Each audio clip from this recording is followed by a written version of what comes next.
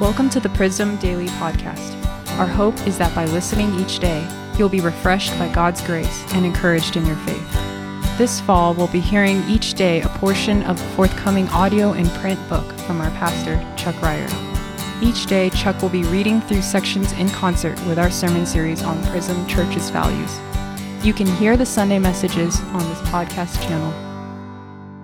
When I started following Jesus, I thought that the further along I got on the journey, the easier it would get. I found the opposite to be true. Like when I began hiking up the mountain, there was so much zeal and energy. It's when I got halfway up that I started realizing many of the notions I had about what the climb entailed were erroneous.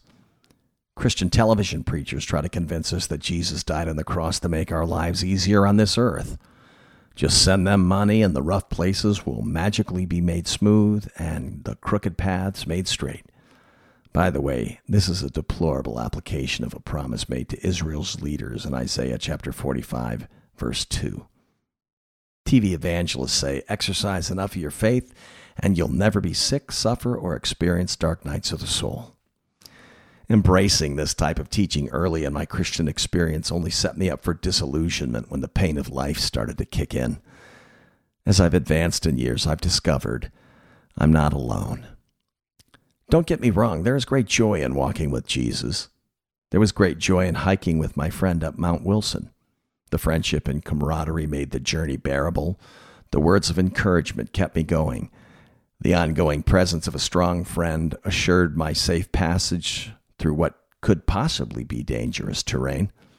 Just like my faith journey, the wisdom gathered along the path has stayed with me and helps me encourage others who venture out to do the same.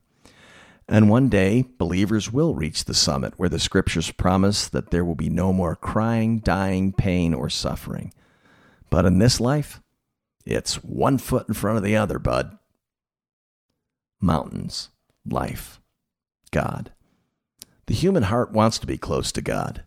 St. Augustine famously wrote, "You arouse us so that praising you may bring us joy, because you have made us and drawn us to yourself, and our heart is restless until it rests in you."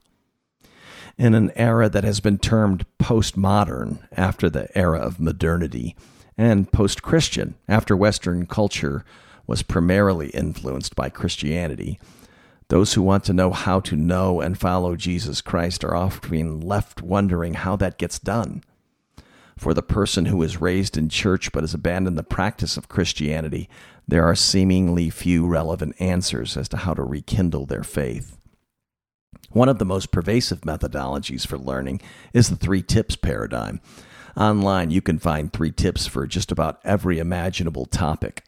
Boosting confidence, taking exams, losing weight, making money. You name it, and someone has created a way to simplify and likely oversimplify a topic. Reducing spiritual thriving to 3 tips might seem like such an oversimplification. I tend to agree with someone who felt this way, if not for the counsel of God's Word, observations from a number of other spiritual leaders, and my own Christian experience. The 3 tips is a paradigm for experiencing God's grace through 3 important practices. Like those who are amateur hikers and climbers, we are counseled by God's Word. 1, don't go alone. 2, know your limitations. And 3, never leave the path.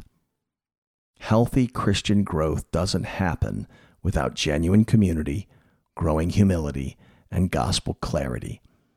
As we continue on this literary quest, we'll see that these realities must guide a person's spiritual journey. For more than a quarter of a century, I've served as a Christian minister. During that time, I've worked with adolescents, the aged, and everyone in between. I have seen a pattern that leads to spiritual decline, or worse, indicates that people are moving toward abandoning Christian belief altogether. The first sign of trouble is that people stop engaging with their church and gradually adopt a diminishing view of how critical church life is for spiritual thriving.